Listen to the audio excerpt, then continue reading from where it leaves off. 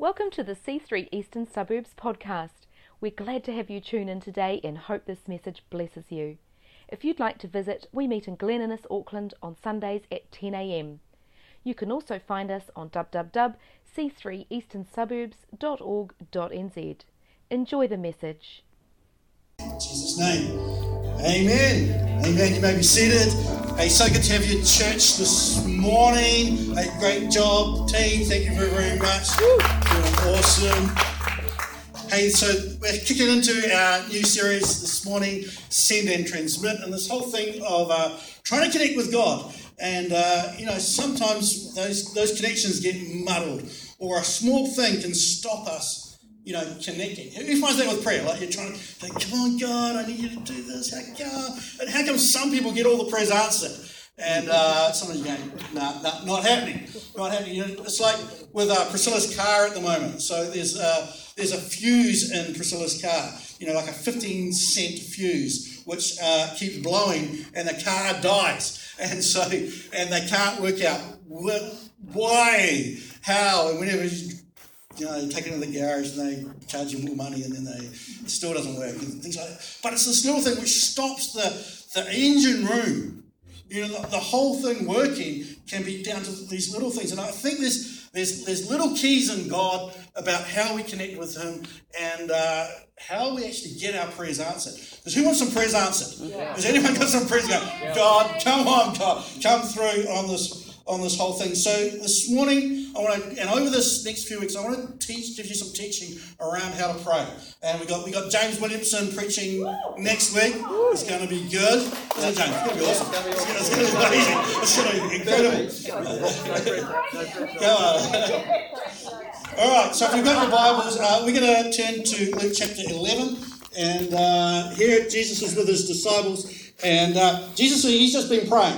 And his disciples come up to him and say, Jesus, come on, teach us how to pray. Teach us how to pray. So he begins with the Lord's Prayer. Our Father, who art in heaven, hallowed be thy name, your kingdom come. So he teaches them this, and then he busts out this little short parable, which I want to talk about this morning, and then pick it up from there. So in verse here it says, then Jesus said to them, he's talking to the disciples, suppose you have a friend. Just imagine having a friend. Amazing. And you go to him at midnight and say, friend, lend me 3 loaves of bread. And a friend of mine on a journey has come to me and I have no food to offer him. And suppose the one inside answers, don't bother me. The door's already locked and my children and I are in bed. I can't get up and give you anything. And then this next verse. It says, I tell you, even though he will not get up and give you the bread because of friendship, yet because of your shameless audacity, he will surely get up and give you as much as you need. It's a crazy little story, crazy little parable, and it tells us the sort of attitude that God wants us to maintain in this place of prayer. This thing of shameless audacity. And it almost seems like God is actually encouraging us, asking us to harass him, to wake him up in the middle of the night, to knock on his door, to get a little bit bold around this thing. This thing of shameless audacity. And some other translations it's translated as persistence or boldness. In Vine's Bible Dictionary, it gives this word. It says, this is your word for the day. Your word for the day is importunity. Importunity. Everybody say it again. Importunity. And we need to get a little bit of this importunity thing going on in our world. It means persistence, insistence, over-eagerness, unsuitableness, unmanliness, whatever that is, incivility, unfit, troublesome. It's barefaced unashamedness, ability to overcome awkwardness. A teenager. A teenager. We need to get a little bit of importunity on us. And this could easily, when you read through the translation, it could easily be translated as kind of like a negative thing, right? You think, you read through that and think, oh man, that's kind of that annoying person, that annoying personality. But Jesus is saying around prayer, He's encouraging us to operate like this. Say, come on, harass me, to ask and keep on asking. It's like when you go to the bank for a loan and you get turned down. It's that sort of thing. And instead of going, oh, don't, it's not going to happen, and walking away, you go back again. And you go, I don't know, you find a mortgage broker, or you go to a whole lot of different people. You say, we're going to solve this. And you get in their face and you go, come on. There's that little thing of importunity that I'm not giving up. And that we place a demand on the supernatural realm. See, we got to place a demand. See, we talked about that faith is the rope that brings heaven to earth. Yeah. And it's that ability to place a demand on the supernatural realm and pull heaven to earth that we've got to get a hold of. We've got to get a hold of onto that rope and begin to pull it into being. Around this whole thing. You know, the woman with the issue of blood, which we read about, that she came up behind Jesus and she tugged, she pulled on his garment, she pulled on his robe because she wanted healing. This importunity. It's a little bit of unashamed, unabashed, I'm going to get my miracle. I'm going to push through the crowd. I'm going to push through whatever it takes to get the answer for what I need. And we need a little bit of that boldness upon us. Because just because we get knocked back the first time is not a refusal from God. But I think there's a stirring, you know, when I'm feeling around this whole thing of prayer, that we actually got to get a little bit bold around this thing of prayer and with it. That we need a little bit of, you know, the old Winston Churchill spirit upon us. You know, yes. Never give up. You know, that spirit would get upon us. Amen? Yes. Come on. Go, Glenn. But that British bulldog determination, I'm never giving up. Because I think, you know, when I was reading through this thing, I think in Christianity and as a church, we pray way too many just nice, mild, meek prayers. Yeah. You know, oh God, it'd be really nice if you could do this, but if it doesn't matter, I'll just get on with it myself, it'll be okay. Sure will. Is that how we pray? You know? Oh God, I don't really want to inconvenience you. I know you're busy solving all the world's problems, but you know, if you're really nice, I could just step in and help me out, and maybe, I don't know, I could, you know, doesn't matter. But that's how we pray. Or we pray for something once, doesn't happen, I give up. God, you mustn't like me, I must have sin in my life. Don't we all?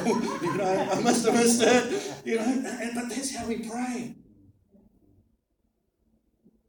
But here God is challenging us to actually place a demand on Him. To place a demand on Him. To bang on the door after midnight. It says, because of your shameless audacity, He will surely get up and give you as much as you need. As much as you need. You know, Jesus, He tells, there's a similar parable a few chapters later in Luke chapter 18, the parable of the persistent widow. Again, this thing of being persistent around prayer, that we call on the name of God, that He would intervene and break through on our behalf. If we read the next verse here in verse 9 and 10, it says, so I say to you, ask and it will be given to you, seek and you will find, knock and the door will be opened to you. For everyone who asks receives, the one who seeks finds, and to the one who knocks, the door will be opened. This is God's promise to you this morning. It will be given to you. For who? For everyone. Is there any everyone's in here? You know, because again, we think, those spiritual people or those people who've got it all together, or it's for them. I say, hey, no, for everyone. For everyone. It will be given to you. Ask and it will be given. Seek and you will find. Knock and the door will be open. See, I think if faith without works is dead, then asking without seeking and knocking can also be fruitless. Because again, I think we have that thing where we just ask. Oh, God, that'd be really nice. But I think God is calling us to a little bit more of the seeking and the knocking. And when you look at this in here, it's like the present continuous tense. It's like ask and keep on asking. Seek and keep on seeking. Knock and keep on knocking. It's not like just a one-time, you know. And I think we turn up on God's door and we do the little timid knock. Oh, maybe He's not home. And then we gap it. Because we're worried, it. But come on, what if we got in front of the door of God and we started to knock on that? Come on. Say, God, I'm not going away. I'm not leaving until I get what I need from you. Even if it's midnight. Even if everyone's in bed. Yeah. And then we say, come on, God, I need you to move on my behalf. The next verse here it says, which of you fathers, if your son asks for a fish, will give him a snake instead, or if he asks for an egg, will give him a scorpion? If you then, though you are evil, thanks God, know how to give good gifts to your children, how much more will your Father in heaven give the Holy Spirit to those who ask him? See, these verses, they reveal the Father's heart on answering prayer. He's a good dad. He loves to give good things. You know, those who've got kids, how many kids have got persistent kids around where they want something, you know? When their birthday comes around, they're telling you, they're giving you the list. right, say, Dad, I need this. Dad, Finn, I've got to have another football uniform. I need new football boots. Dad, I need, years ago it was, Dad, I want Lego. I need Lego. With Harper now, so I need an iPhone. I have to have an iPhone. Every other kid in the world has an iPhone. You gotta have it, And what are they going to get? What they do. Because we're useless parents and we give it. But it's that persistence which wears us down. It grinds us into the dirt. And we pay over our living credit cards and buy the kids these things. Because we're a good father, are we? I am a good father. A good father. Yes, I am. Yes, I am. But the Father, he's a good dad. Yeah. And he wants to give us good things. See, we almost have this theology or mentality, if I hand my life over to God, he's going to give me dumb things. He's going to send me to Africa. He's going to send me to Afghanistan. He's going to send me to give all the stuff which I don't want. No, he's a good dad. Whose heart for us, who loves us, who wants to give us good things. That's who he is as a dad. Because we get what we ask for. Yep. We get what we ask for. You find that with your kids when they want something. And we don't get because we don't ask. James 4 verse 3 says this, you do not have because you do not ask God. And when you ask, you do not receive because you ask with wrong motives that you may spend what you get on your own pleasures. So it's the right motive. What's God called us to ask for? I want to tell you a story. There's a couple of stories here about, first one, Dr. Paul Yonggi Cho, pastor of the most massive church on the planet, 750,000, it's a crazy church in Korea. And there's this little book which he wrote called The Fourth Dimension, and he tells this story, and it's around specific prayer and asking God specifically around things. And so let me read you the story. It says, he had been in the ministry for a few months and he was still poverty-stricken materially. So this is his early stages of the ministry, obviously. He was living in one small room and he had no desk, no chair, no bed, and he was eating on the floor, sleeping on the floor, and studying on the floor. Nevertheless, he walked miles and miles every day. He prayed for a desk, a chair, and a bicycle, and he began to wait for the delivery. 6 months passed without an answer. One rainy day, when he was hungry, tired, and depressed, he cried unto the Lord, saying, Lord, I asked you to supply me with a desk, a chair, a bicycle several months ago, but you have not. How can I ask my people to exercise faith when I cannot even practice it myself? If you are ever going to answer my prayer, please speed it up, please. Then the Lord spoke to him, my son, I heard your prayer a long time ago, but your problem is common with many of my children. They beg and demand every kind of request, but they ask in vague terms that I couldn't answer. There are several kinds of desk, chair or bicycle. Be specific in your request. So he knelt down and told God the size of the desk, which was to be made from an iron frame and rollers on the tips.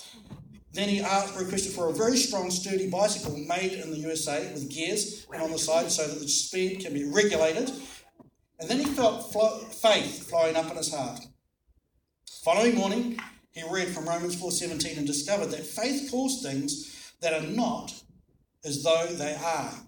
During the service while preaching, he said, "Folks, by the blessing of God, I have a desk made of Philippine mahogany, a beautiful chair with an iron frame and rollers on the tips, and a bicycle made in the USA with gears on the side. Praise God, I have received all these things." After the service, 3 young men followed him and said, "Pastor, congratulations, but we desire to see these things." He was frightened and began to pray to the Lord. "Lord, this is your idea. I just obeyed you, and I'm in a terrible situation. You've got to help me now." When they reached his home, they looked around for those things, the bicycle, chair, and desk. He told them, "Don't look around, for I'll show you later." He pointed at one of them and said, "How long were you in your mother's womb before you were born into this world?" He answered, "Well, 9 months." He then replied, "What were you doing in your mother's womb for 9 months?" "I was growing," he said, "but no one saw you." Paul retorted, "No one could see me because I was inside my mother's womb." Then Yonggi Cho said, "Last evening, I knelt down here and prayed for those things. I conceived the desk, the chair, and the bicycle. It is as if they are inside me, growing right now. They will soon be seen by people at the time of their delivery." And they began to laugh, saying, "This is the first time they will ever see a man pregnant with a desk, a chair, and a bicycle." They began to spread rumour of this pregnancy all over. On the following Sunday, some young men came to touch his stomach and said, "Pastor, how big you were coming." He kept on praising God as he waited for the date of delivery. God indeed provided those things. A desk turned up, made of Philippine mahogany, a Japanese chair made by the Mitsubishi company with rollers on the tips, and a slightly used bicycle with gears from an American missionary son who returned to America. He brought the desk, chair, and bicycle into his house and was completely changed in his prayer life. Come on. Yeah. What are you praying for? And what are you praying with just specific? What are you actually placing a demand on God around? I want to tell you my story. When I was 12, a few years ago, Last week. I crashed my bike and split it in half on Christmas Day and ended up with a big gash on my head, which is another story for another day. Anyway, that desk, that bike was kaput. It was done. And my dad had just read that story, that book, and he said to Glenn, "You need to start to pray for a bike. You need to write down and be specific." So if we could put up the next slide. Dun, dun, dun.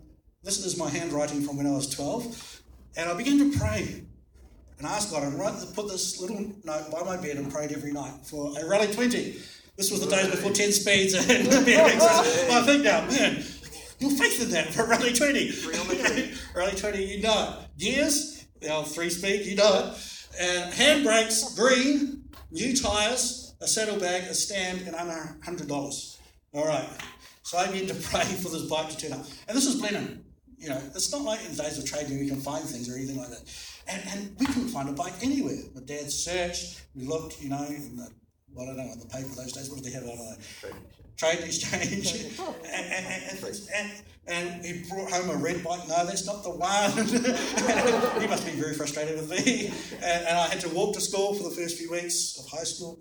And then I came home after school one day, and then sitting in my driveway was the green Rally 20 with everything. Rock and roll. You know it. Yeah. God supplied. Springy.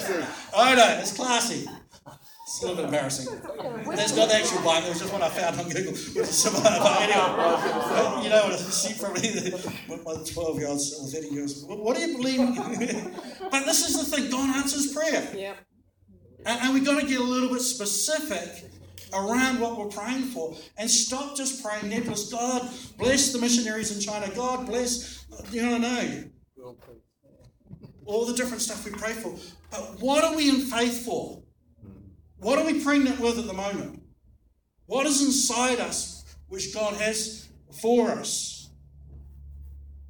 See, we've got to get to this place of conception. See, the place of conception is the place of intimacy. We've got to get this place with God where He begins to show us what He has for us. And that comes from this place of hanging with God, of walking with Him. That place of intimacy, just spending time in His presence, saying, God, speak to me. that would be expectant, that would be pregnant with the dream. With Priscilla being pregnant, the time. And what happens when girl? She's looking at me funny now. She's going, "Where are we going with this?" But when the girls are pregnant and when Priscilla's pregnant, everybody always asks. They come and want to rub her tummy, which is always awkward. And then they always ask, "Oh, when's it due? Do you know if it's a boy or a girl?" And you get asked those questions. See, and this Hebrews 11:1, that faith has been sure of what we hope for and certain of what we do not see. It's that place of pregnancy, that place of what is growing inside us, which we haven't seen yet, but we're in faith for. What are we asking, seeking, and knocking for? See, and not looking at what we don't see, but living out of what God has conceived within us, that we pursue in prayer and nurture it. And then to bring that thing to birth. There is always a wrestle to bring something to birth. There's a fight for that. But our wrestle is not against flesh and blood. It's not against people. But it's against principalities and powers. And we've got to find that place of the wrestle to bring to birth what God has for us. And that place of the wrestle is in prayer. And what I want to encourage you is that we begin to actually fight in prayer. Because there's like conversational prayer, which is all good. When I go on my prayer walks and walk along these days, just, I'm hanging out with God, I'm talking to him about stuff, and praying and doing things like that. But I think sometimes we've lost our warfare prayer. We've lost our get into a room and knock the door down, yell at God, maybe get a little bit angry, maybe get a little bit stirred up in our prayer life to actually see what God has for us. That we knock and keep on knocking, that we ask and keep on asking, that we find that place of prayer. Like for all of my kids, it's been a wrestle to have them. And Priscilla will tell a story at some point. A whole bunch of miscarriages. With Georgia, she ended up on 3 months bed rest. She had to just lie flat for 3 months. Imagine Priscilla lying flat for 3 months. In the end, she was going stir crazy, so we put her in the back of the car, lying down, and we'd drive her along the waterfront so she could look out the window, and then put her back into bed. She could go move from the bed to the couch, lying down. That was kind of it. But we got Georgia, which was awesome. With Finn, he was a wrestle. There's a little picture of Finn coming up. This is Finn. Okay, he was small. That's a pen there next to him. He was like 2 lengths of a pen. And he shouldn't be here. Now he's a big bullhead you see running around the church, annoying everybody. And he's grown, thank goodness for that. But when he was born, he was like 6 weeks premature. And Priscilla, 8 weeks premature. Priscilla was working in the neonatal intensive care unit on staff there. The next minute she was in there having this little guy. But there was a risk. And tell you what, when you have that little guy, and then in the incubator, it increases your prayer life. Yeah. You begin to wrestle, you can get for God, come on, let this little guy live. Let him be strong. And they keep telling to us with dumb reports, I'm sorry, he's going to be deaf. He's got, what was the other thing he has cerebral palsy, he's going to have all these issues. They keep telling, the doctors, they're so encouraging doctors, aren't they? So thanks for that, Jesus, that was brilliant. And we say, no, in the name of Jesus, he's going to be brilliant. He's going to be all right. The Spirit of God is upon him. Come on, and we've got to find that place of wrestle. That would fight before God and get something within us. He was 1,500 grams. And he's grown and eaten all my food, and it's awesome. See, anything significant requires a fight. And we've got to stop being passive as Christians. We've actually got to get some strength on the inside. Because I believe that God wants to birth new things.